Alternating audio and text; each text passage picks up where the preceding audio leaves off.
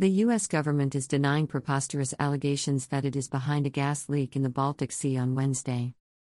It comes as Donald Trump suggested that World War III could be near while sharing a video of President Joe Biden threatening to stop Russia's Nord Stream 2 gas pipeline. Mysterious and alarming leaks were found in both Nord Stream pipelines this week, prompting the European Union to call it the result of a deliberate act. Multiple accusations have already been lobbed at the Kremlin amid ever-growing hostilities over its illegal invasion of Ukraine. Meanwhile, Moscow is pointing the finger at the United States, declaring that Washington is obliged to explain its alleged role in the sabotage.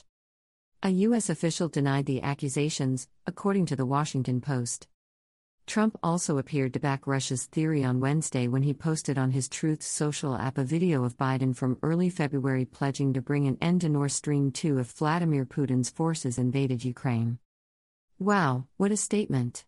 World War III, anyone? Trump wrote along with the video. The same video was also shared by the Russian government on Wednesday while suggesting Biden was behind the explosions that led to the Baltic Sea leaks. Asked for clarification on his stance, Trump's spokesman Taylor Budowich said the statements speak for themselves.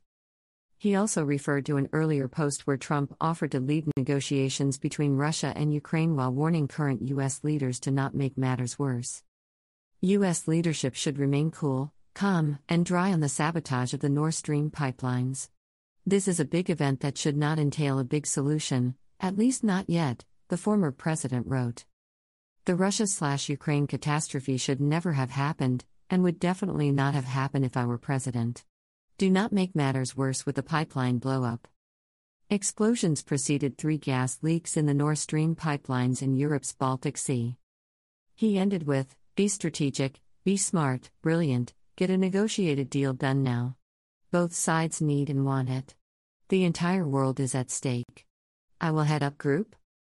And just before that, Trump compared the pipeline's gas leak to the potentially devastated storm heading for the state of Florida.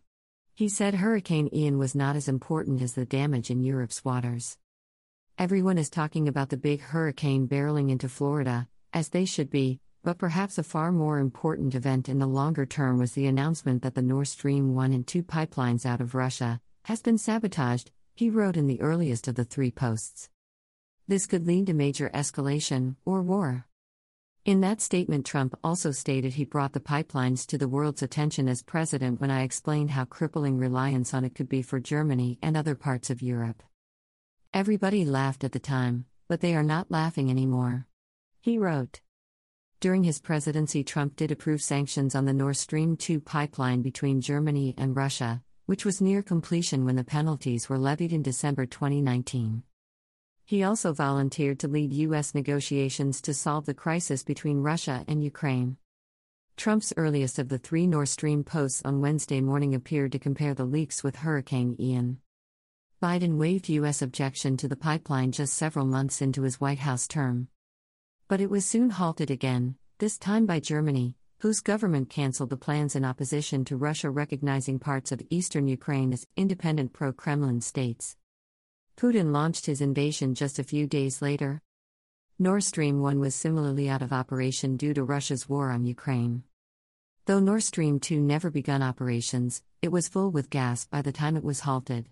Climate scientists fear the repercussions of the leak could be disastrous. Sharing Biden's early February warnings on stopping the pipeline, the Kremlin's Foreign Ministry spokeswoman Maria Zakharova said on social media, Biden is obliged to answer the question of whether the U.S. carried out its threat. We must be responsible for our words, the Putin puppet said, according to the Associated Press. Europe must know the truth.